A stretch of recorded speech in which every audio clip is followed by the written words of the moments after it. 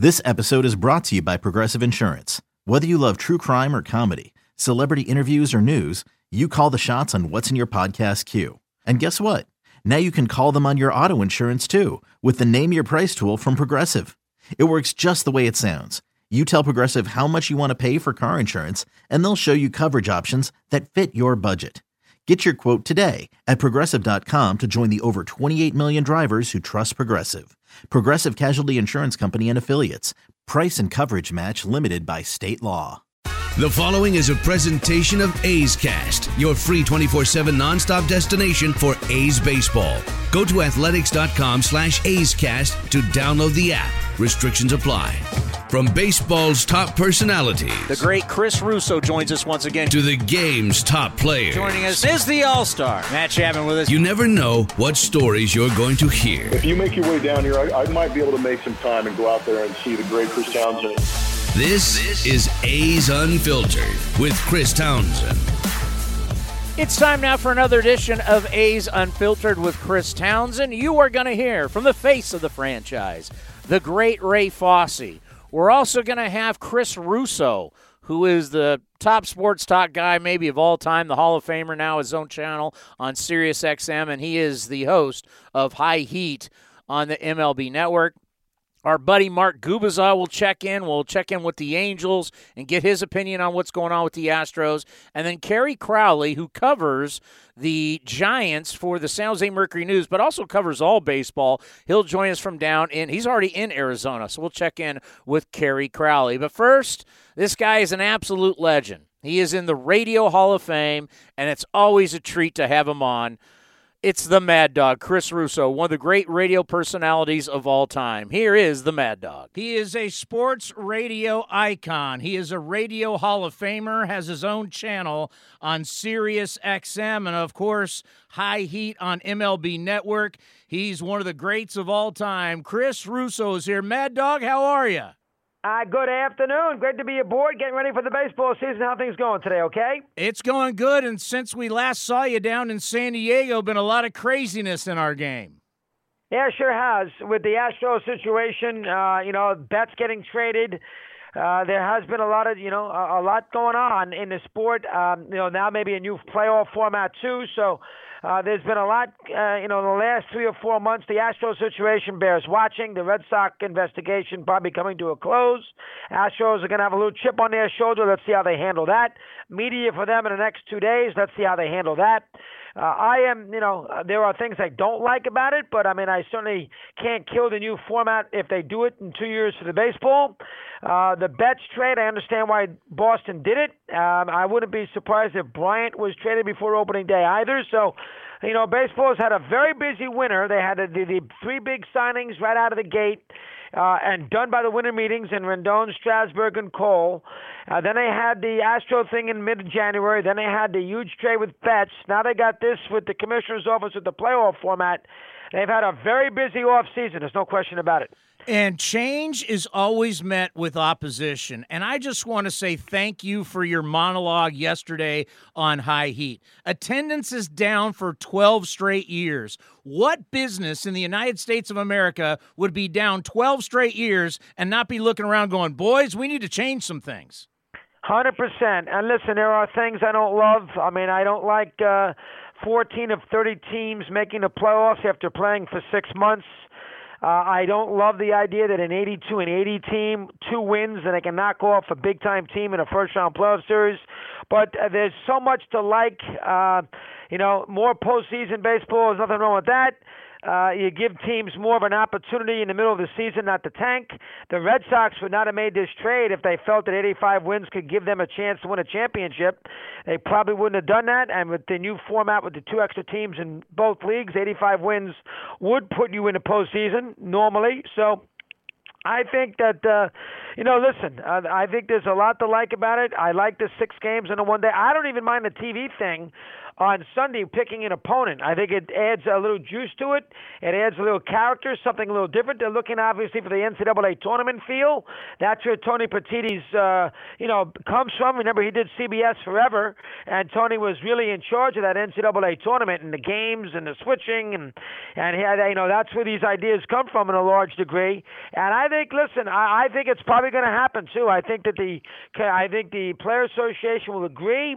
I think the networks will buy once this contracts roll out and they conclude with TNT and ESPN after 2021. So I think very much here you're going to see this in 2 or 3 years down the road. And I don't really I don't like 14 to 30 teams. So, I don't love that, but, I'm going to have to deal with it. If I want to make sure that just the best teams advance to the playoffs, I'd go back to baseball pre-1969. So I'll have to live with it.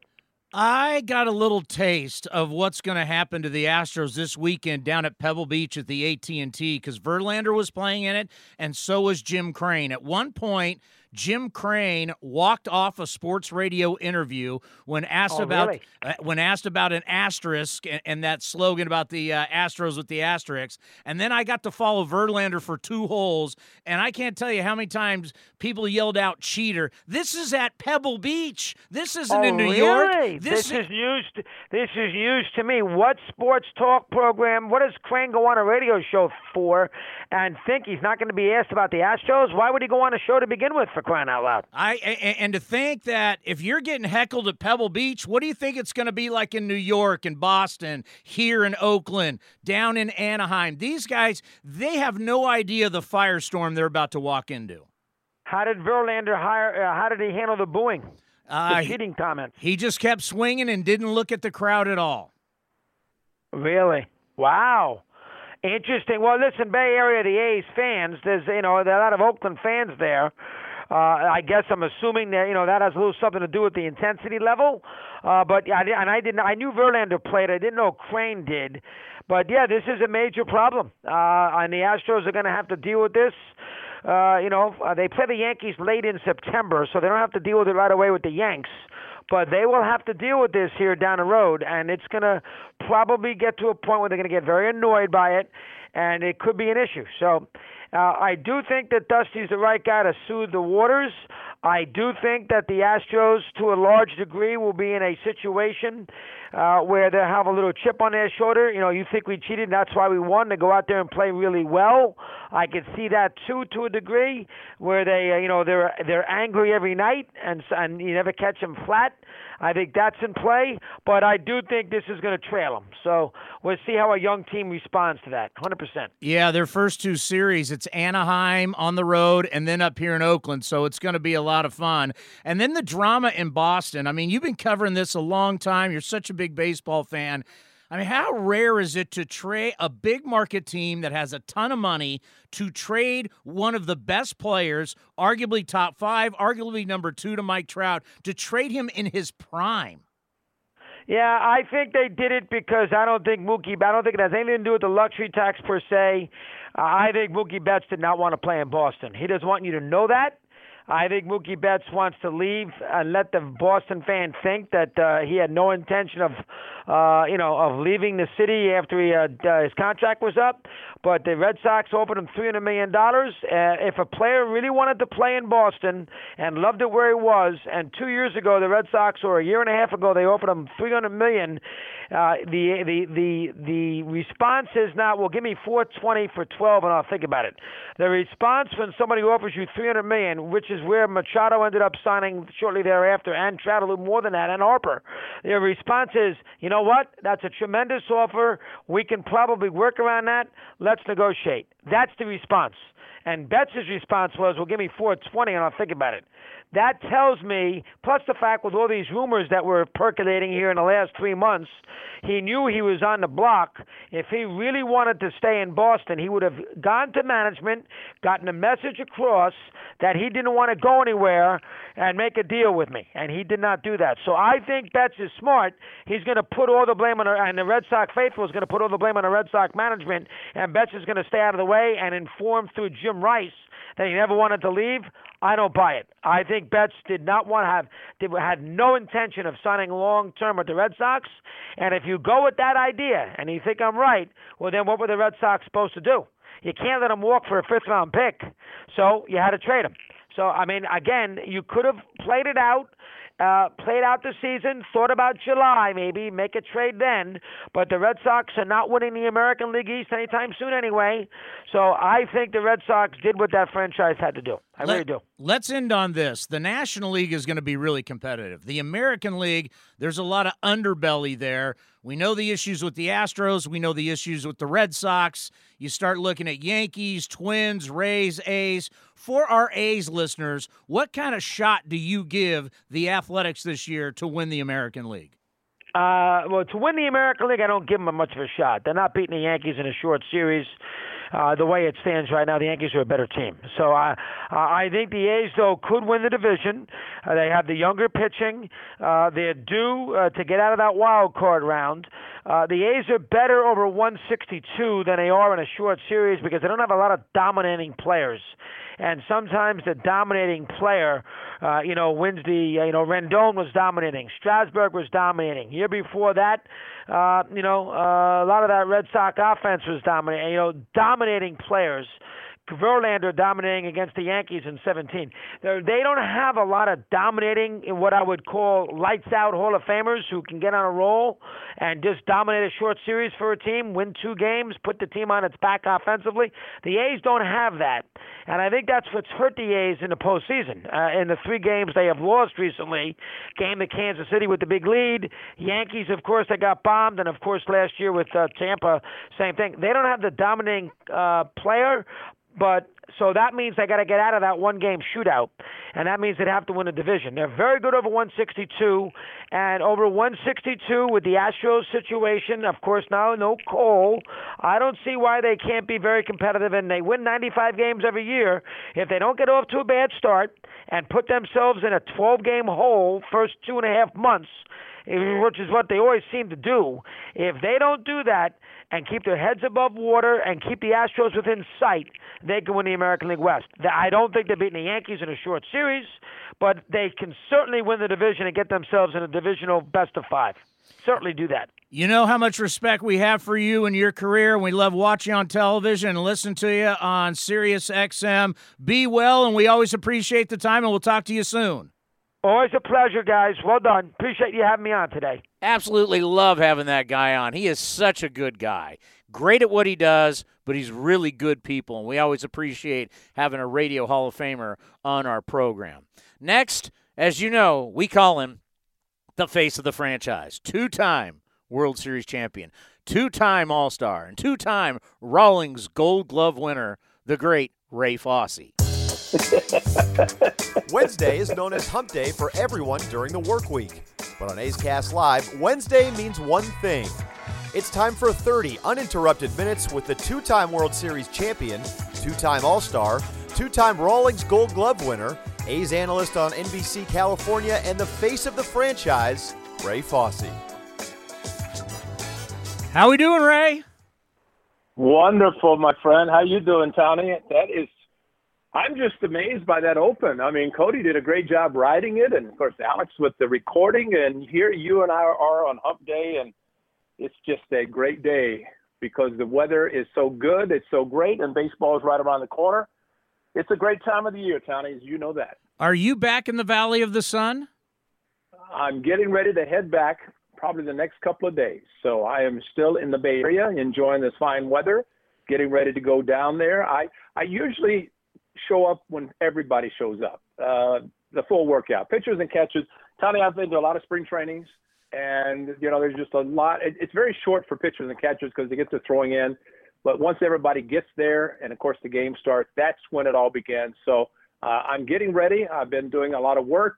So many things going on in baseball that we continue to talk about, and it's going to continue to be talked about for a long time, and especially now as pitchers and catchers and players report to spring training. And you know what I'm talking about because it's already happening around baseball with some of the conversations amongst players in the last couple of years on certain teams and the writers getting the information. And, of course, that's really that's what baseball seems to be about right now. So it'd be great when the games start, and especially with the season, get through the spring training and get the team ready to go and start in late March. It'll be a lot of fun. I want to throw a scenario at you, and I want your opinion on this. Okay. All right. So the season ends, and we have this new playoff format.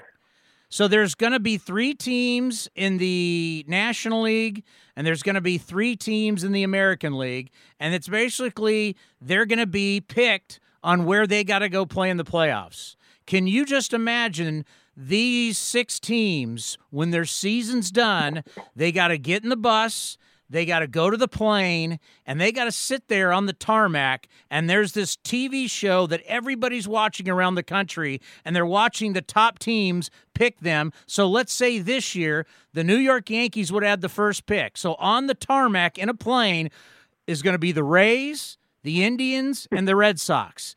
And the Yankees, Brian Cashman will get up there and say, we want to play Cleveland. We would have cameras inside Cleveland's airplane, and when Cleveland finds out, we get the reaction of the players when the Yankees pick them. Then all of a sudden, it's wheels up, and they're heading to New York. This whole thing for me, Ray, I know you may love it, you may hate it, but from a show standpoint, there's so many different things that would make this an unbelievable show and entertainment. My question to you, Tommy, is why? Because I understand what you're saying in the entertainment, but you know who has to be probably maybe restructure the contracts would be the director of team travels. How about Mickey Morabito? With the scenarios that you just presented, the traveling secretary is the one that has to have the hotels. He has to have the plane ready to go. He has to have all these things ready to take off. But, I mean, granted, it's entertainment, but, Tana, this great game of baseball has been around for a long, long time. And I know a lot of changes are taking place, and maybe some for the good. But I think there comes to a point now that the rules just came out for the new season. I'm sure you saw them with Major League Baseball and the 3-batter minimum. The challenges go from 30 to 20 seconds now. A lot of different things happening. The 26th man, 28 players in September. So a lot of those things are changing the game already. But now you expanded even more to this. Let me throw something at you, Tony. I spoke with someone who's been in baseball forever this morning. And he brought up the scenario of, let's say, a particular team is guaranteed pretty much going to postseason. How would their attendance be affected? Because let's say a fan says, my team is going to postseason. Why should I buy tickets to the regular season when I can save my money for the postseason and buy premium seats for the postseason because my team is going to be there? So there's a lot of things that can go into this, Tony, that, yeah, on the surface it looks like it's great and great entertainment. But, man, there's a lot of things that are going to go on, I think, during the season that maybe will go against us. Now, let me throw something else. Wait, hold on. Can I respond to that real quick? Let me respond to that. Sure. Whoever told you that is 100% wrong, because we as human beings, we like being a part of the big show. When teams are doing well, we want to be a part of it. It's the it factor. We want to be there when something special happens. So even these teams, and we've traditionally seen it, if you're a team that's blowing people away like the Astros or the Dodgers last year, people were still there in September loving it because you want to be a part of it. So whoever told you that, I'm not buying it. Well, no, I agree with you on that basis of what you're just saying. There are fans, and I'm sure there are going to be a lot of fans that say, I'm going to watch my team play. And we're going to see that with the Oakland A's fans because they're going to enjoy this team starting from day one in late March all the way to the end of the season, and they're going to enjoy that. And maybe some of those people can't afford to pay the price of the tickets in postseason. But, Tony, I think another thing that happens, let's say you mentioned the 3 top teams. You have the division leaders, those 3 in each league, the American and National League. So you have the 6 teams. But if you start going down, already there are 2 wild cards in each league. That makes 10 teams total out of 30.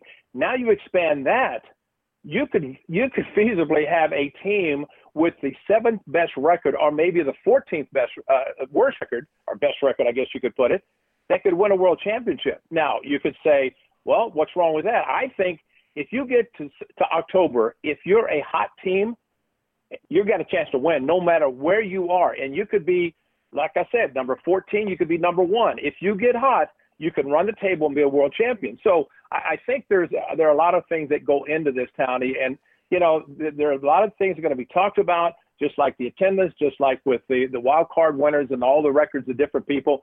What I think is going to happen, to your point, that let's say a team that gets down close to the end, that maybe they say we need to improve our club so we can be one of those 14 teams that go to postseason. So there are a lot of factors that go into this, but there are going to be positives and negatives. What you said is very true, because I know people want to watch baseball. The greatest thing about watching baseball regular season, especially at the Coliseum, when Claywood has this field so great, and now that the baseball is going to be the only team played, that's going to be a pristine stadium team or field all the way through to the end of the season and postseason.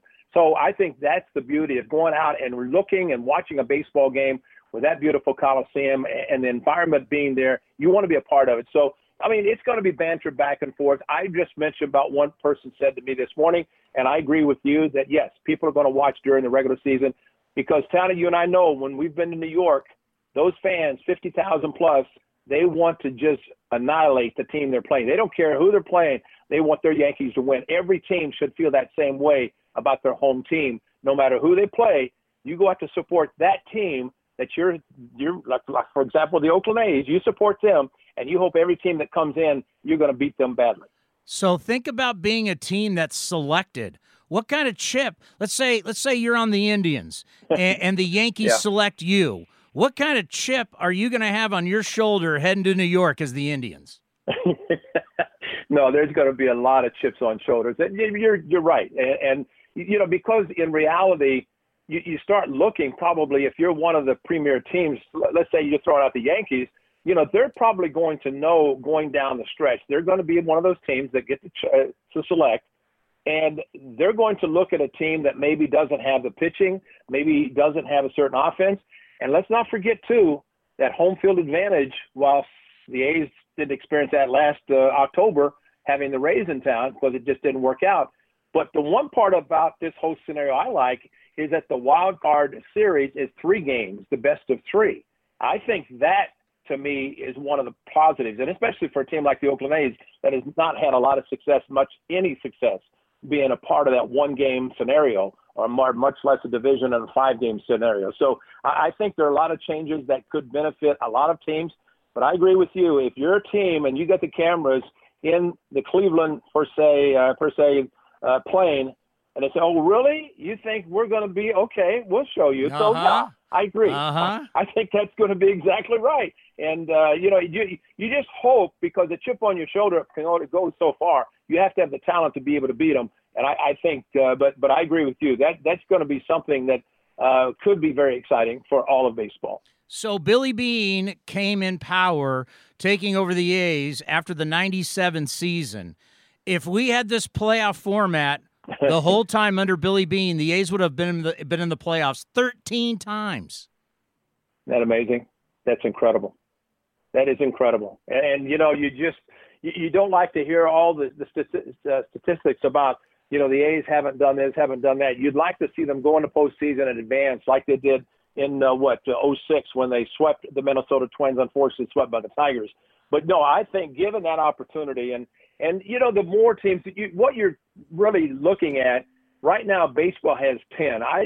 Football and basketball better than I, but there seem to be a lot of teams involved in those postseason berths in those 2 sports. I don't know about hockey, but I do know that baseball has risen to 10 because of the 2 wild cards.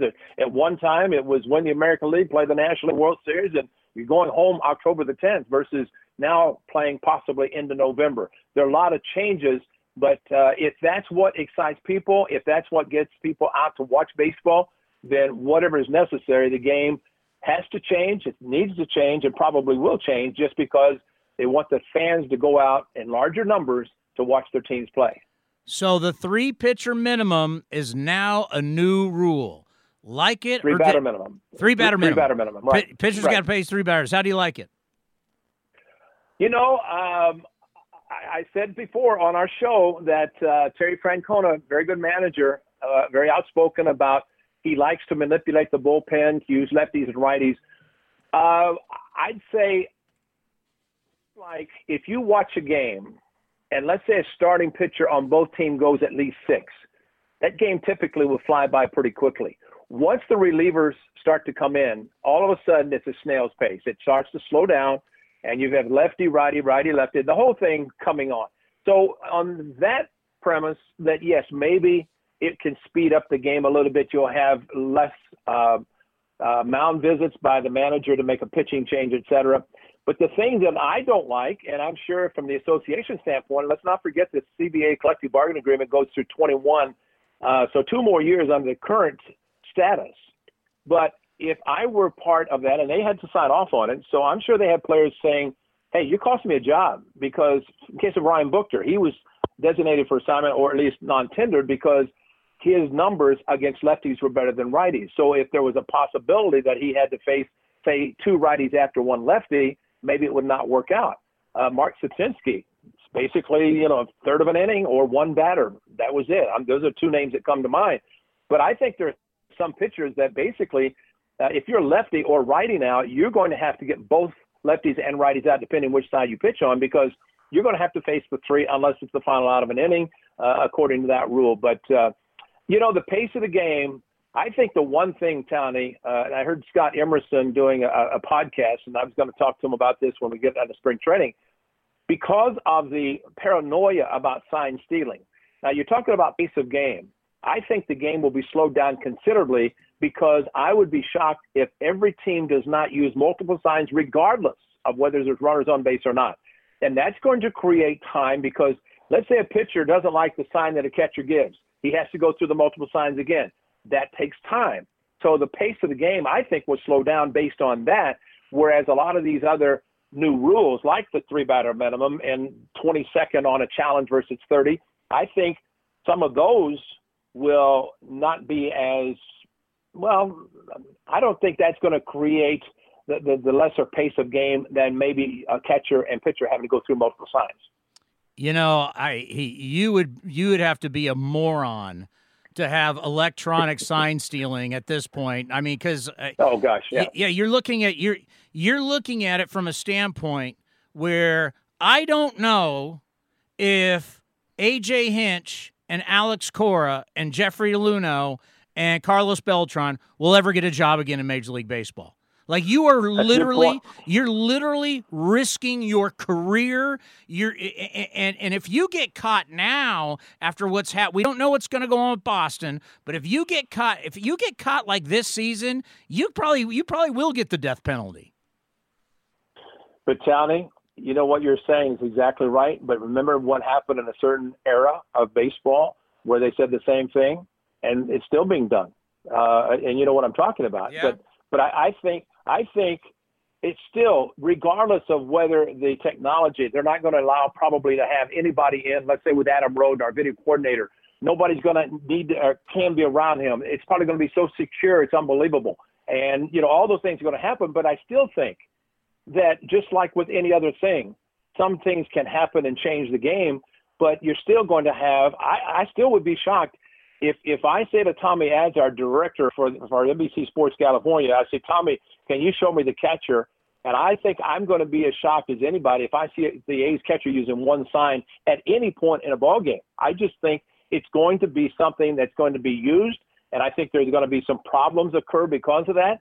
But I think the paranoia of sign stealing is still going to be there, regardless of whether technology is involved or not. And it should never be involved. Technology shouldn't be, just because that is a level playing field. It's not a level playing field when you use technology like was done from 17 and sounds like even before that in 15 with a certain team.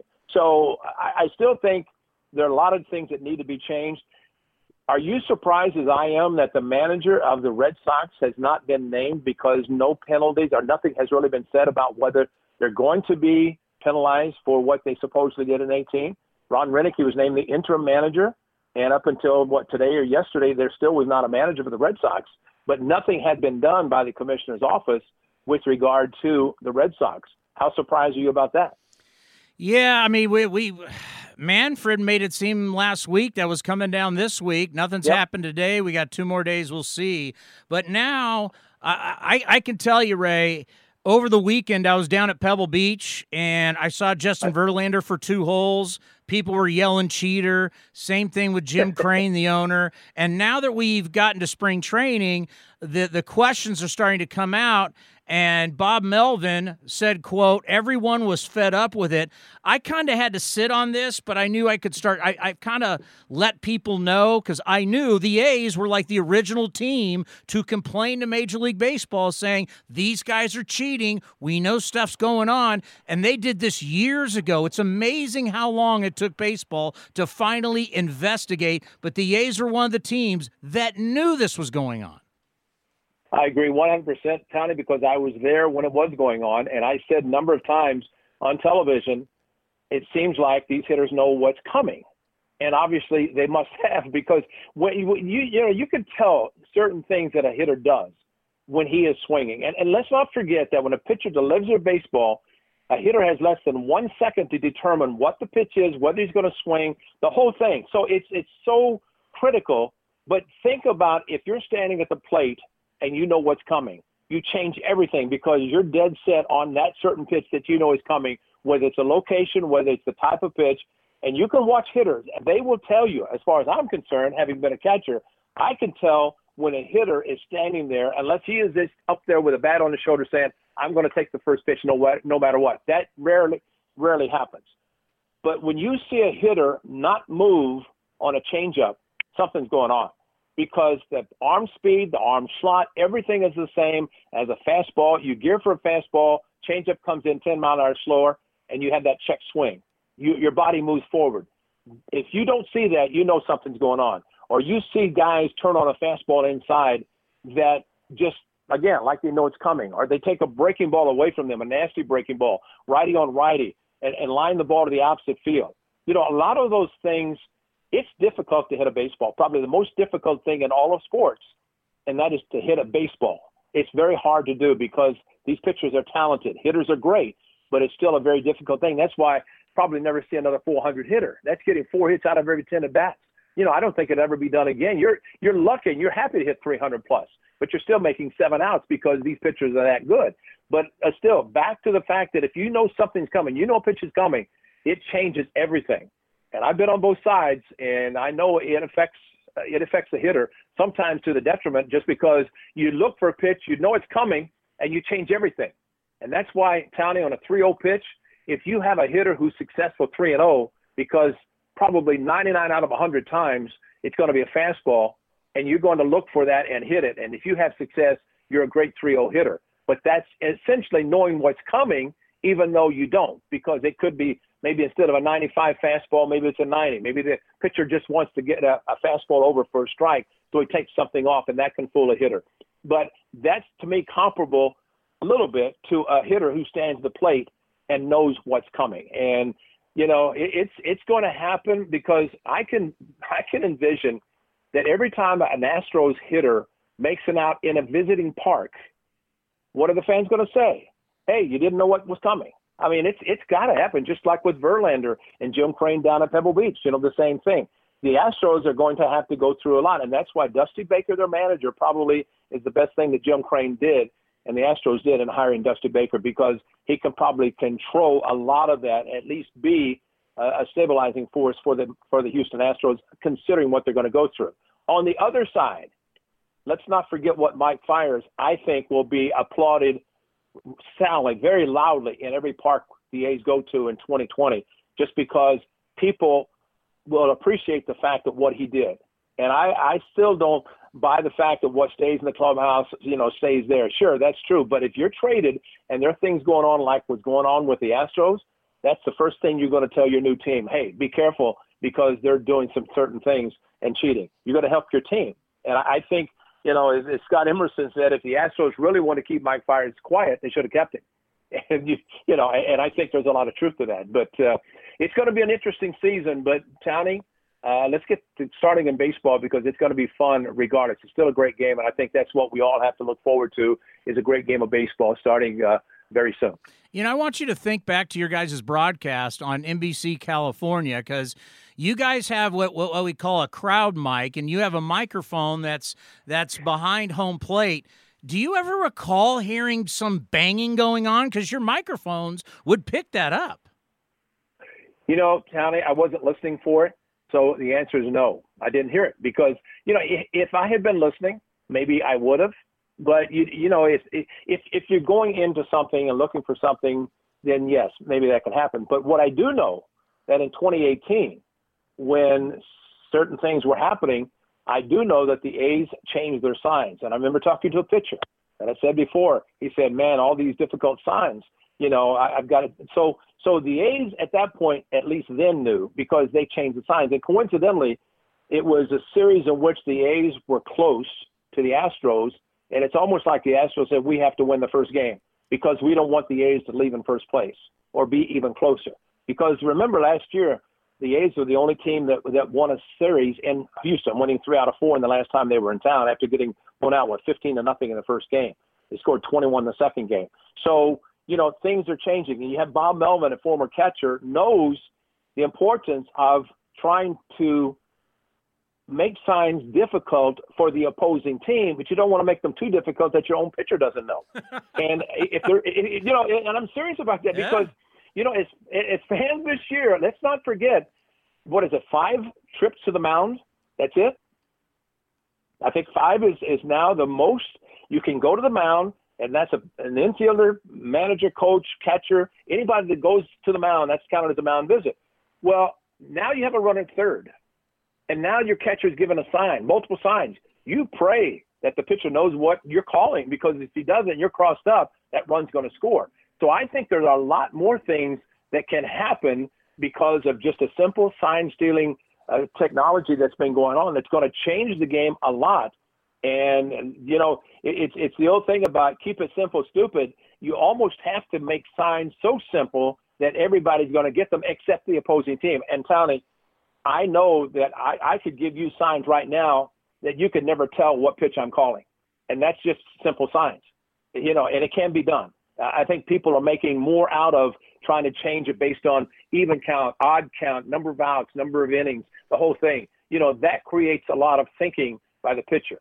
But if you simplify the signs, which I use a set that I don't think could ever be decoded just because of the different indicator that I used. And that's something that can be done if you go to that extreme. And it can be used for every pitcher, not having a different set of signs for each pitcher. But, you know, it's a great game. You throw the ball, you hit the ball, you catch the ball, you hopefully have more runs than the other team and you win the game. But, man, you're making it – it's become very complicated now to watch everything that's going on. If you were catching Mariano Rivera, would you even put a sign down? No, because I could tell the hitter what's coming in. He still couldn't hit it. Cutter. Exactly. And you know, I may have said this, but I think bears repeating because Jim Thome, the Hall of Famer, the left-handed hitter, and it was devastating. That cutter from Mariano Rivera in on the hands of a left-handed hitter. And so Thome would just kind of gradually move back off the plate so that whenever Mariano threw the cutter on the inside part of the plate, he could make it more like it was in the middle of the plate and hit it. But he said Jorge Posada kept watching him, and that's the importance of a catcher, to watch the hitter and especially his feet. What is he doing? Well, as Thome moved back farther from the plate, Jorge Posada moved with him. So, in essence, what Mariano was doing to Thome was the same that he did when he's in normal position, but that's, again, part of that. But Rivera, he could tell him what's coming, and you still couldn't hit it. It was just such an unbelievable pitch. And I think the reputation of Mariano Rivera coming into a game was so great for the Yankees and Rivera that it was almost, well, it's over 600 saves. I think it says a lot about the excellence of Mariano Rivera and the only player to go in Cooperstown unanimously. So, yeah, great pitch. But, China, you know one of the best things that a catcher can do is tell the hitter what's coming because he will never believe you. You think about it. If you're hitting at the plate and I say, Towner, here comes a fastball. What? What are you telling me that for? And then here comes a fastball. You say, well, you were right, but you won't believe it. And most hitters, I had a hitter one time tell me as pitcher was going through a set of signs, and he kept shaking me off. I said, throw what you want. And the hitter said, oh, no. If you don't know what's coming, I don't want to be up here. And so, you know, you can get into a hitter's mind by just saying, hey, here comes a fastball. I had a situation where I told, and we're in Venezuela when they're playing, and the hitter went 0 for 4 and I went 0 for 4. We knew what was coming. I mean, that's what happened. Because, again, if you know what's coming, you have to be disciplined, because otherwise you're going to jump out of your shoes saying, okay, here comes a fastball, I'm going to crush it, and you end up popping it up or getting on top of it. You get off balance with your swing, and that's why there are some hitters that say, I don't want to know what's coming. I want to just react on a pitch that I may be looking for, or a location I may be looking for. So while the Astros were accused of utilizing sign stealing by players, it doesn't mean that every one of those offensive players were taking those signs, because some would not be able to perform at their best if they knew what was coming. The PECOTA projections by Baseball Prospectus didn't give the A's a whole lot of love. They got the No, they didn't. They got the Astros at 98 wins. They have the Angels at 87 and the A's at 85. But I do kind of understand, because we had the guy on who was a big part of it, and it's like, we know this team way better than other people know this team. But if you were on the outside looking in, you'd say, okay, you only got 5 starts out of Minaya. You have no idea what Puck and Luzardo are. Frankie Montas didn't pitch half the year. The only guy that was in the rotation the whole time was Mike Fiers, and Chris Bassett gave you some good starts and then to the bullpen. I think we know how strong the starting staff is, but I can tell from the outside looking in, if you just look at the numbers, you'd go, I'm not so sure. And that's a great point, and I agree with you 100%, because looking outside in, because, I believe the A's can win. Maybe not 97. Who knows what it's going to take to win the division? Because if it's a level playing field, maybe it won't take 97. It won't take 107. Who knows? But I agree with you. But what I like about the A's starting staff, and especially if they go to Chris Bassett and maybe a 6th to give a couple of those young pitchers some time off, a day off to get a little bit extra rest and minimize the innings, or at least control the innings, I think that could be beneficial. To Townie, as we all say at this time of the year, you're hoping for health. And I think if those pitchers, the 5 plus Bassett, if those guys are healthy and they can take the ball every 5th day or whatever they decide to do, the A's and Scott Emerson and Bob Melvin, whatever they decide to do, if those guys stay healthy, this is going to be an outstanding rotation. And the bullpen's getting better. Luke Trevino's going to have a much better year. Liam Hendricks stepped in as a closer. I mean, there's so many positives about this club that that's why this is such a great time for the A's to get started, because they did nothing during the offseason because they didn't have to. It was just getting ready with the added year of experience for a lot of the players and getting ready for 2020. But I agree with you. The Angels are going to be good. The Astros, under the circumstances, will still be good. But I think the A's are going to be better. And I think that's why, and we're looking at some, pick the A's to win the division. And that's the goal that the A's have going forward and starting in into March. And that is to win the division and have a guaranteed, regardless of the postseason scenario, but have a guarantee of a first round of at least 5 games. If you're a catcher, at what point in spring training do you say, oh, my God, I got to catch another bullpen? I mean, there's got to be a point where you've had enough. Well, remember, when you look at a roster and you see the A's have 3 catchers on the roster, you look at the non-roster invitees. Those are a lot of catchers. I experienced that. But, let's think about something, too, along those lines in the regular season, because there's been a lot of talk about Sean Murphy and maybe having a veteran. But remember, too, now that the A's have 2 bullpen catchers, the catcher who is not catching, and let's say he's a veteran, he can sit on the bench and he can go along with, say, Sean Murphy, and they can talk in between innings about pitches that were called, about the opposing hitters. That's one of the benefits now of having the bullpen catchers, because that extra catcher, the backup catcher, does not have to go to the bullpen. And let's say he's a veteran, or even just in the case of Sean Murphy and whomever, they can talk between innings along with the pitcher and Scott Emerson. But in spring training, Townie, my first camp I ever went to, I went to the Cleveland Indians, and I warmed up so many pitchers that whenever I got to hit, I couldn't, because my legs were shaking so much from catching and squatting down and catching all these pitchers. So from that point forward, my next spring, first thing I got in shape were my legs, because everybody wants to hit. And the last thing I wanted to do is warm up so many pitchers that when I got to the plate, I couldn't. And I made sure after that first spring training that I could. But yeah, it's changed. But the important thing for, let's say, Sean Murphy is to catch as many pitchers as he can, because he needs to familiarize himself. He caught in the spring of last year. He also caught in September. But he has, the more you catch them, the better it's going to be, the more confidence they have in you. And I think going forward in the season where Sean Murphy is your number one catcher and hopefully can catch 125, 130 games, and the pitchers and he work together, that's going to be the best, because you, as a pitcher, want to look at that catcher. And Tanner Roark did it last year when he pitched to Sean Murphy. He said, wow, this kid knows what he's doing. So that's the great thing about pitcher-catcher relationship.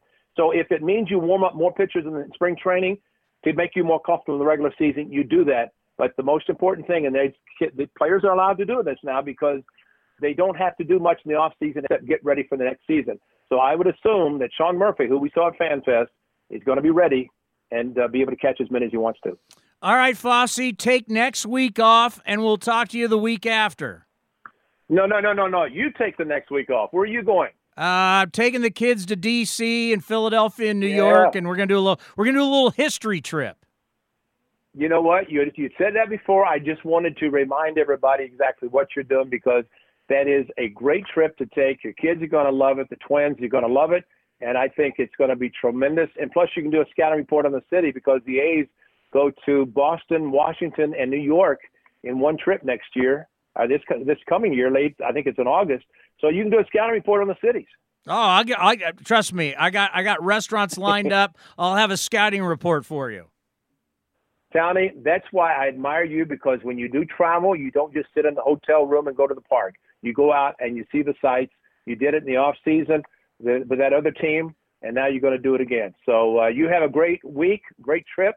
I'll talk to you the next time from Arizona, and I'll look forward to seeing you down there where we can expand all of this. But actually, I'm gonna join you in Vegas and then go to Arizona with you. That's perfect. So you get to fly on the charter. You and I can gamble. You and I can gamble all night. No, we're not. No, I don't do that, man. Hey, listen. Remember, I played a summer in Reno, Nevada, and no. I saw a catcher get promoted from A-ball to AAA because of his gambling. And I said, nope, not me. I'm not going to do that. So you can do that. I'm going to do baseball. But it would be great to do that. Give Cody a week off also, because he does a tremendous job. And I think you have Mark Gubicza following. You already have Mad Dog on? We had Mad Dog on, and we got Gooby on at 3:30. Yeah, good. Hey, you're a great producer. The commander, man, he gets them lined up, and you do a great job once you get them. But Cody continues to do a great job. You do great, my friend. I'll talk to you in a couple of weeks. Have a fun time with the family next week back east. Take care, Foss. All right, my friend. Take care. That's why Wednesdays on A's Cast Live is so much fun, because we're always going to have Ray Fosse on. Before you know it, the start of the season is going to be here, and we'll have Fosse all the time, because Fosse loves coming on A's Cast Live. Also a good friend of the program, a great guy, does a great job. He was a dominant pitcher back in the day, a World Series champion with the Kansas City Royals, and now does television for the Los Angeles Angels. Here is Mark Gubicza. Gooby, how are you? What's going on, man? Oh, we got a lot going on, obviously. But first of all, my guy Mark Langston. How's Mark Langston doing in his recovery?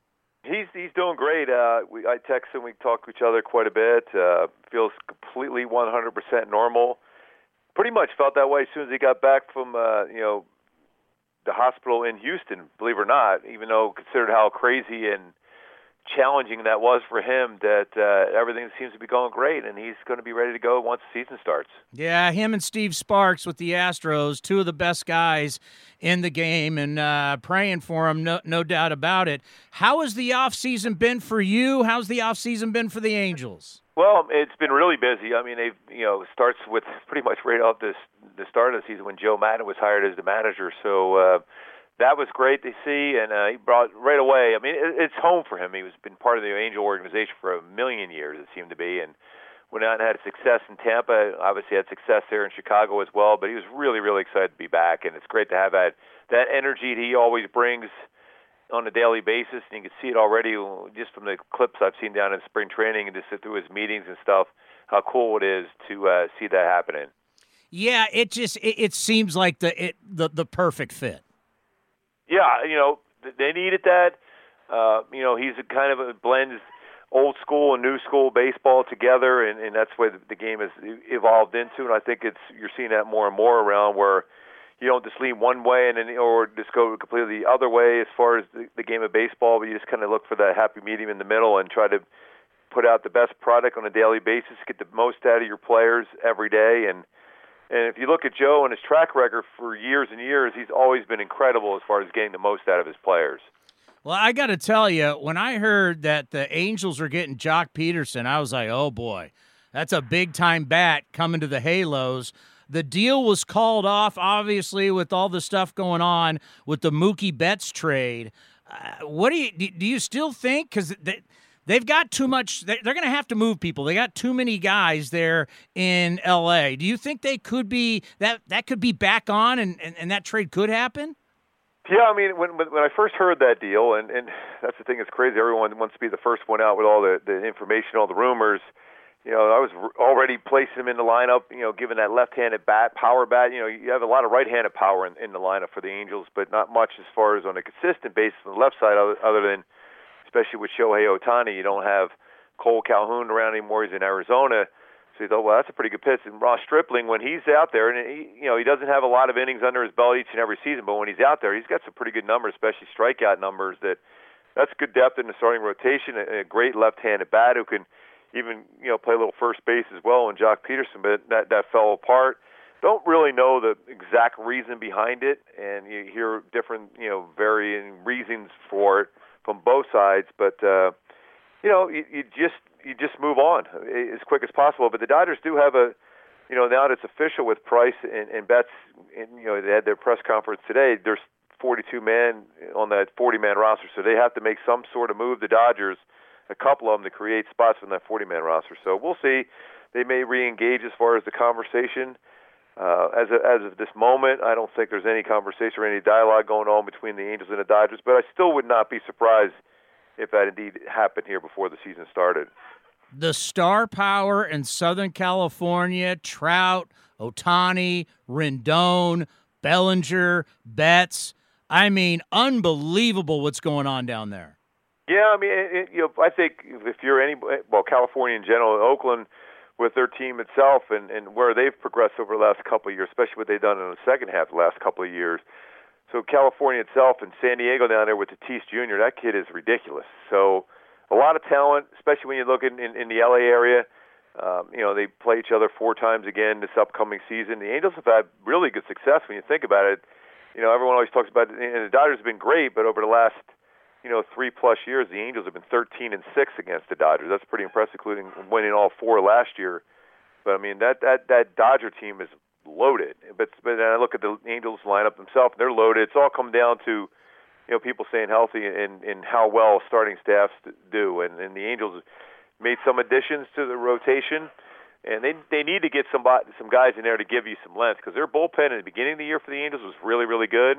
But they were worn out by the All-Star break, and guys like Ty Buttrey, who I thought at that point could have easily been an All-Star, was just all of a sudden the velocity had dropped, and you start doubting yourself, and you start struggling. He came back a little bit towards the end, but these guys need some starters. They can go, when they go down to the bullpen, they can go, okay, I got a pretty good chance I might have an off day today instead of every day getting up and getting in games.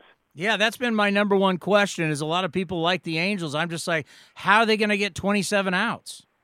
Yeah, but I look at Julio Teheran. He's a guy, he's not going to wow you with velocity on his fastball, and that's always been the case. But he's been a pretty consistent winner.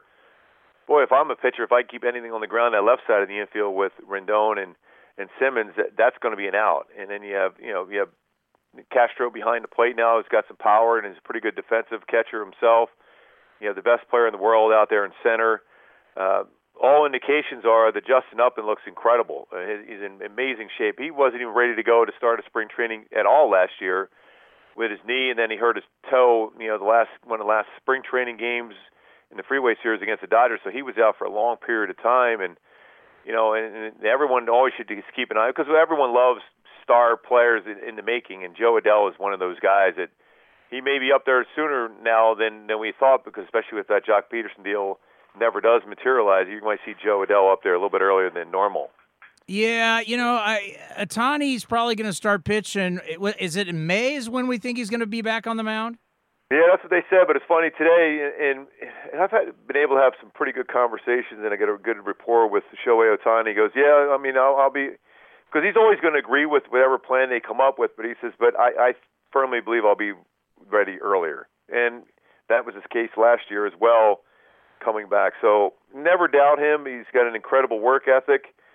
Having him back in the rotation, whether it's the once a week, whatever day of the week that will be, then all of a sudden you got a guy, and Oakland A's fans remember him well, and I know Matt Olson remembers him well, his splitter and stuff, how good that is and how firm his fastball. Then you have a legit guy that you can count on, especially when you get into games in September, because they're probably obviously going to limit innings and pitches there by starting him a little bit later than normal. That the whole dynamics of the rotation changes when Shohei Ohtani is going to be available to pitch. I want this to be like Little League. I want him to play every game. I put him out there. He's a young guy. He is truly one of the special talents we've seen in really baseball history. I hate the fact that, and I know they're going to give him these off days, but I want to see him play every day and even hit when he pitches. Yeah, I mean, there's going to be, I think he'll have less off days this time around when he's back in the rotation. Even with the rules that are set in place right now, he's considered a two-way player, so that they can carry 13 other pitchers besides him on their roster, in a 26-man roster, and also he's able to rehab, go down and throw in some rehab games, and still come back and play the very next day. And obviously, having a team close there by Angel Stadium will make that easier for him to be able to get back and forth like that. But he'll pitch that once a week, and I would not be surprised to see him play at least 4, if not 5 days during the week as well. There'll be maybe the one day after he pitches, it might be the only day you won't see him available, but I know he will be available the day before, too, even if it's a pinch hitting role. Well, the Astros' first series is going to be in Anaheim. Their second series is going to be here in Oakland. And, Gooby, I can tell you, being down at Pebble Beach at the AT&T this weekend, I followed Verlander for 2 holes, and I kept hearing, cheater, cheater. So if you're getting ragged at a golf tournament, what do you think it's going to be like when you hit the road? Yeah, everyone, they're loaded with talent, and they are. But anybody that's done anything, whether you're in sports or even on your regular, normal job, if you have stress like that, it's never easy. You can try to say, I can, once I'm on that's where I'm comfortable in the baseball field or whatever your workplace, there's not going to be any comfort at all for that team. We open up there in Houston, and then they open up, they're our home opener when we get back. And I know there's tons of Dodgers and Yankee fans have already bought tickets just to get out for the sole purpose of booing them, at our own stadium. So it's going to be crazy for them. It's not going to be easy just to go out there and play. It's going to be really hard for them. And everywhere they go, and I don't even think it's ever going to be like, you think, well, maybe in the beginning part of the year, then everyone will move on. But stuff keeps coming out every other day that I don't know if that's ever going to be the case where this whole season is going to be difficult. And Verlander, he's an ultimate competitor, and he's been great. But, and then Zach Greinke, he's getting a little bit older himself. There's a lot of question marks. When you don't have Garrett Cole in there anymore, it's a different dynamic. So that's why I think when you look at Oakland, you look at the Angels, you look at Texas now, they all got to be thinking the same thing. Hey, we got a shot. Before we're thinking, okay, they got another 2 or 3 year window before everyone can really make a run at them. But Oakland's made a run at them the last couple of years, but still it's a little bit too deep of a team for a lot of different reasons. But I think if you're I still think it's the strongest division in baseball. That I don't think it's a foregone conclusion anymore that the Astros are a lock. I don't think that's the case at all anymore. Yeah, and, what do you make of all this, and do you like how baseball has handled all of this? I really have tried not to, I keep thinking, okay, I just love this game. I've always been a believer in this game, and I've always believed people were actually fairly good about being honest and being fair. And that's the thing I think the most, being fair to fellow competitors on a baseball field, that it wasn't fair. And it's unfortunate because I know a lot of the people that has been let go as managers for different clubs now, from the Astros to the Red Sox, have known them. And even with the Mets. I've known all those guys very, very well. That it's not right. It's not right at all. And I can understand the players today coming out over the last few days and even the last few weeks where they're really going, wait, this is not fair at all. I mean, we're talking about players that, may have been moved up and down from the majors to the minors because of bad numbers or, fortunately enough, if all this stuff is true as far as all the, the sign stealing and everything else, that no pitcher was severely hurt because he knew exactly what pitch was coming and he hit a line drive back at him. That's the things I think about a lot because I've been hit a lot. I got my leg broken with a line drive. I'm thinking if somebody knew what I was throwing and it was, and learned from a completely illegal way, that I'd be really upset about that. Yeah, no doubt about it, and it's going to be a long road for them. It's Black History Month, and today we honored the great Rickey Henderson. What was it like for you going up against Rickey Henderson? One of my favorite human beings on the planet. Competed against him so often. People have sent me numbers how many times I faced him. I faced him so many times. It's incredible. He's Mike Trout with just a little bit less power, because he can disrupt the game. If he's on base, you got to worry about him stealing. You're going to throw more fastballs at a batter behind you. You're going to step off. You're going to be distracted so often that you're going to make a mistake. And I got to the point where I was like, you know what, just go ahead and steal second and third to get it over with, and I'll try to get a strikeout after that. But I remember one game he set me up pretty good because he always would take that first pitch. He got me one game, too, and I remember just laughing at him going around the bases. I said, well, that's the last time I'm going to throw him right down the middle of the plate. And then getting a chance to play with him my last year with the Angels and talking with him, he is so smart. He knows everything about baseball. I'm glad that the A's have him around a lot, and I get to see him every time we come into town to play the A's. He's incredibly smart. He knows the game. He knows every way to be successful, whether he's in the field, at the plate, or in the base pass. And his knowledge and his ability to translate that into helping other players out is invaluable. And it's great to see him around, and we're putting a uniform on because I think so many people just think of Rickey, just being, the way he is, I'm the greatest of all time and all those things like that. You don't realize how smart he is and how much he knows about the game of baseball, that he's a great guy to be around and a great guy to have a conversation with. You're never going to believe this. As we were getting ready for the show today and we're lining up all this Rickey Henderson stuff, we just found out he's finally just going into the Bay Area Sports Hall of Fame, and I'm like, he's not in that? He was in the Baseball Hall of Fame 11 years ago. How's he not in the Bay Area Sports Hall of Fame? Yeah, that's crazy because, that's his home, and he lets everyone know. And that's the beauty of it. He is so proud to be from there. And that's one of the many things that I've always respected so much from him. He's proud of his roots. And he's one of the all-time great human beings I've ever been around in my entire life. And I'm so proud to say he's a friend.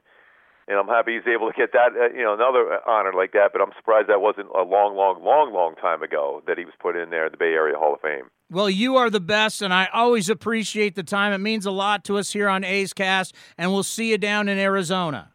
Sounds good, Chris. I appreciate it, man. I'm looking forward to that. I mean, I think as crazy as everything is right now in the dark cloud in baseball with all this stuff going on with the sign stealing, that it truly is. There's so many incredibly incredibly talented players in the game right now. This baseball season is going to be a lot of fun. And I think there's going to be a lot of surprises.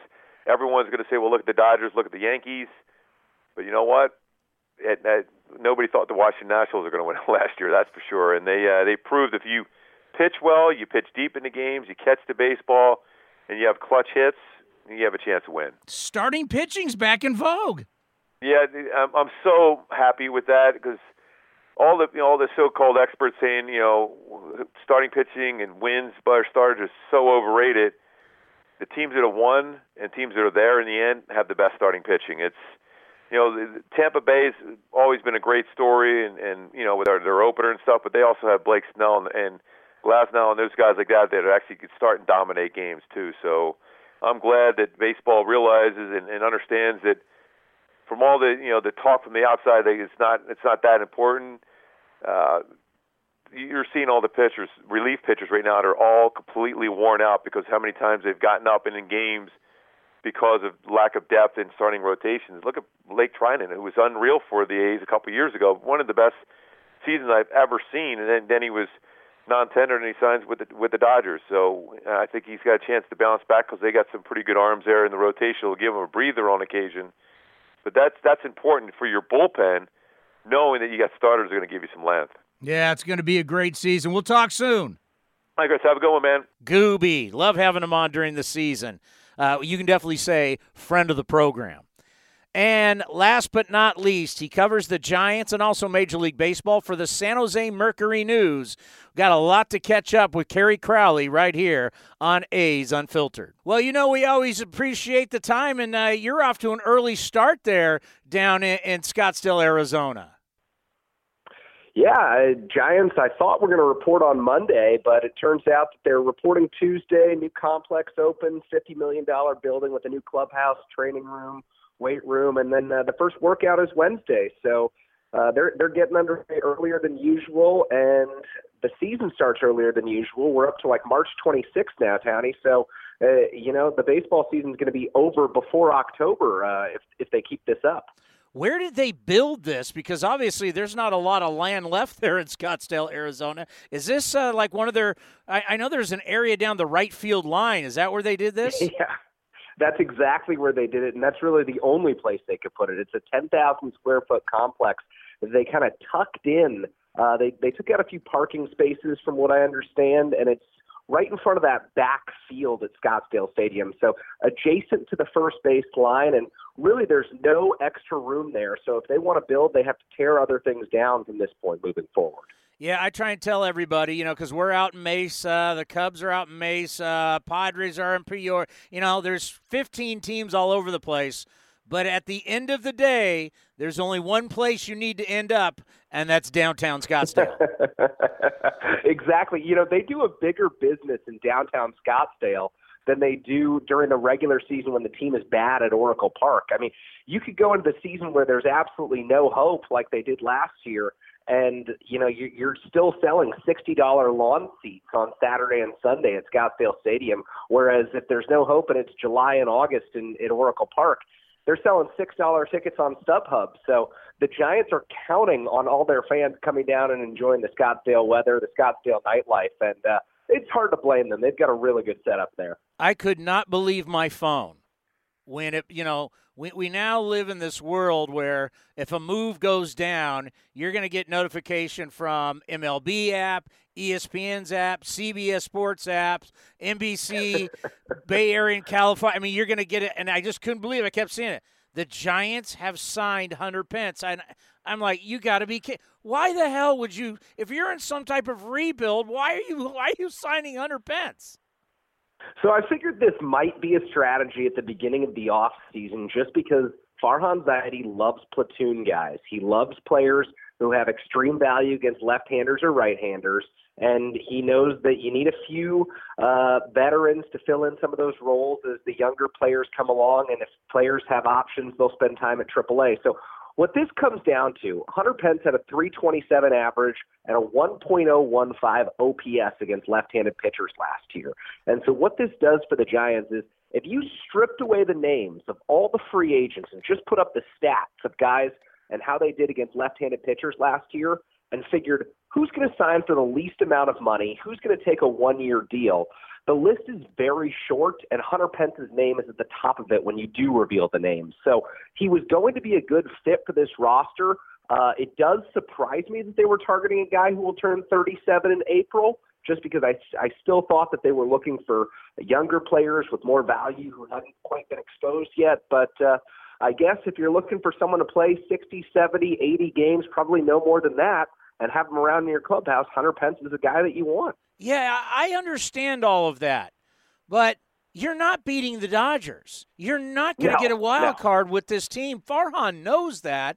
If I was a Giants fan, I would say to you, I want to see the young guys who can play and who cannot, and then we'll build off of that because I know that it'll be great. Opening day, you announce Hunter Pence, he's back. He arrives on a scooter, but he does not make you better 2 years from now, 3 years from now, 5 years from now. The Dodgers just traded for Mookie Betts, for God's sakes. Well, really, there's no one who's going to put them on that sort of a level with the Dodgers. And the big thing here is if he's playing more than 80 games, they've probably made a big mistake. They have probably not developed the talent that they have in the Jalen Davis, Austin Slater, Chris Shaw guys who have kind of mastered AAA but need to come up and show what they can do in the big leagues. And they really had two open outfield spots to begin with in center field and right field. And so they just wanted a platoon partner with Alex Dickerson. And I guess that's why you don't go with a Yasiel Puig. You go with a Hunter Pence, who's someone who is not going to take everyday at-bats and who's going to be an asset in the clubhouse. And, you know, they're talking a lot about creating culture. And can creating culture and a great one get you to the level the Dodgers is at? No, it absolutely can't. But at the same time, if you do feel compelled to go add a guy on a one-year deal and you don't want him to play every day, I guess this is where you end up. If I ever would have said Madison Bumgarner is going to be in Arizona and Yasiel Puig is going to be a Giant, people would have said you're out of your mind. That will never happen. You know, we found out Commander Cody, he had some buddies down at the Super Bowl, and they ran into Puig, and Puig told them, and they got a picture with him, the whole thing, and Puig said he was going to go talk with the Giants, and he did go talk with the Giants. Now, he's only 29 years old. He's in his prime. He makes sense. What have we heard about the Giants and Yasiel Puig? I think that Hunter Pence took the roster spot that they were looking to give to a corner outfielder. I don't think that they're going to be interested in Puig anymore because they do need to keep these roster spots open for younger players. You don't sign Pence if you're going to add Puig too. You've just got way too many guys to evaluate and not enough at-bats to give them. So to me, it would be just a huge reversal of course if they brought in two of these guys. I was even surprised that they brought in one just because they have so many guys to audition. But two really isn't going to happen, nor should it. So you were at FanFest. You got to see the new changes to the ballpark. Bullpens are not in play anymore. It was always funny. They designed the ballpark and didn't even think about bullpens. But they now, I guess the Kale Garden is gone, so that's bad news for Hunter Pence. So you got the bullpens now over the wall, and they've moved the fences in. How does Oracle Park look? It looks like there's still a significant amount of construction to be done before opening day, and it's still hard to see what the wall is going to look like because they're pulled way in right now, so they're digging where the new outfield wall is going to go. So it's hard to get a real accurate look, but to me the biggest change isn't going to come out in right center field. It's going to come in dead center field where the Giants only have 399 feet out to center, and they're bringing it in 8 feet there. So you're going to see 391 to dead center, which is the second shortest distance in all of the major leagues. And I think that with the amount of balls we've seen where center fielders catch them at the wall or jump and make leaps at the wall to catch them in Oracle Park, we're going to see a lot more runs just based on where the center field fence is. I don't think the right center field Triple Valley is going to be the big difference maker, so maybe that hurts Brandon Belt, Brandon Crawford, but I think the park is significantly better for right-handed hitters because of this. Yeah, right-handed power has definitely played. I mean, when you think about guys like Jeff Kent and Ellis Burks and Andres Galarraga and some guys that really could, because that was Bonds was the only guy hitting it into the bay, right? I mean, that was it back in the day. But you could, now they're making it easier for right-handed hitters, maybe they'll be more attractive to free agents. We'll see down the line. Now that, you know, we're getting close as pitchers and catchers are reporting this week, we're going to be playing games before you know it. If you had to say, okay, Dodgers, no question, are the elite team. They've won the division 7 straight years. They're the elite team. Number 2 now, when you look at what the Diamondbacks have done this offseason, I think the Padres, they've gotten better. Emilio Pagan, they just made the trade. Kirby Yates, they've got a nasty bullpen. Who would you say is the second best team in the division? I'd bet on the D-backs and not the Padres because every time we say a team has an elite bullpen at the beginning of the season, these guys get hurt or they don't perform relative to their career averages. It's just a lot easier to bet on a better lineup. And I do think that even though the Padres have Manny Machado and Fernando Tatis over there in San Diego. I think the D-backs 1 through 8 have a better lineup, and I think that their rotation altogether is a little bit stronger, and you can always kind of find your way into a bullpen unless you were like the Washington Nationals for the first 3 months of the season last year. And even the Nationals proved it doesn't really matter that much as they still won the World Series once they stabilized things in August and September. So I'd pick the D-backs slightly, probably 3 or 4 wins ahead of the Padres right now. Yeah, you think about the American League this year. And with the scandals going on, I can tell you, being down at Pebble Beach this weekend and listening to people rag Justin Verlander, if you're getting ragged at a golf tournament, I can't imagine what it's going to be like for these guys. So I don't know what's going to go on with Houston. We still know what's going to happen with Boston. You know, those are rough scenarios. So really what you got is you got the A's, you got the Yankees, you got the Twins, you got the Rays. So, and there's a big underbelly of the American League. That's not the way in the National League. I don't see it that way. I think, we don't know yet. I mean, they got to play, but there's probably 10 to 11 teams that they got to be going into spring saying, we got a shot. The National League's not going to, as they like to say, it's going to be no day at the beach this year. And the Giants are not one of them. They're part of that group of 3 or 4 teams along with the Colorado Rockies that really doesn't have a shot entering it. But I agree, the National League is going to be really interesting. And, you look at the American League with the Red Sox and the Astros going under so much scandal. This is the year for the breakthrough for the A's or the Twins. I really believe it. With this young A's pitching staff coming up, and you look at Luzardo and Puck and all the talent that they have, and that Twins lineup just absolutely mashes. So I think that the teams that you see kind of outside of baseball's top 5 that are kind of in that probably 6 to 12 or even 6 to 15 range, this is going to be a really fun season for those teams and those fans, because teams like the Astros and the Red Sox that are thought of as top 5 talent-wise will probably suffer from a bit of the blowback that they'll face this year. At our Fan Fest, I found out there is not Astros fatigue. Like our fan base is pissed, and as they should be. And same thing happened down at Dodgers Fan Fest. So I've talked a lot about it. Obviously, they're in our division. We're one of the teams that we were one of the original teams to complain to Major League Baseball about this. I'm wondering, when players start to show up, Giants players, they haven't been affected about this, but I wonder how they're going to feel. What do you think the feeling's going to be like that there in Scottsdale? Talk about the Astros. I think they'll probably be pretty removed from the situation. I don't feel like the veterans in Posey, Belt, Crawford, Longoria are going to say a whole lot about this, because if they do, I think their fans will revolt a little bit and say, well, what you were never in this in 2017, 2018, 2019. There's no real reason to discuss this because the Giants have so many issues of their own to figure out. And so I think they're going to be one of the few teams that really doesn't have to dissect it. And maybe they'll have some veteran leaders like Longoria and Samardzija, who just have been around the game for so long and are a bit more outspoken, address it in interesting ways. And I know Evan Longoria has talked about it a little bit on his Twitter account, but I think that they're one of the teams that really doesn't quite have a place to be talking about it right now. Let's end on this. If you go on the Buster Posey timeline, a great college player coming into the big leagues, Joey Bart, if you go on Posey's timeline, Joey Bart would be coming up this season. What do you think is going to happen with Buster Posey and Joey Bart? This year, next year, how do you think this goes down? I think that you'll probably see Joey Bart up June, July. For the Giants, you probably don't want to wait until August, but I think that we'll see a lot more Posey at first base, or we'll see a lot more Bart at first base, because they can rest Posey, but they do want to have Bart in there and getting everyday at-bats or close to everyday at-bats.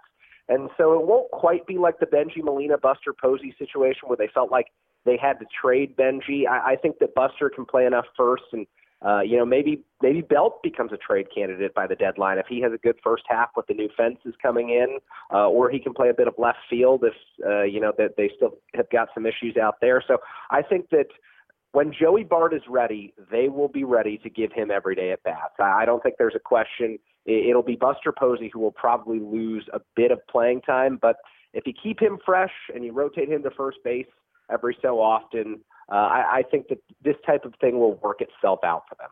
Great stuff as always, and I'll see you down in spring training in March. Looking forward to it. Solid guest all around, and all because of the Commander, Commander Cody. We want to thank Chris Russo, Ray Fosse, Mark Gubizaw, and Kerry Crowley for coming on the program. Thank you for listening to A's Unfiltered. Now back to A's Cast, powered by TuneIn.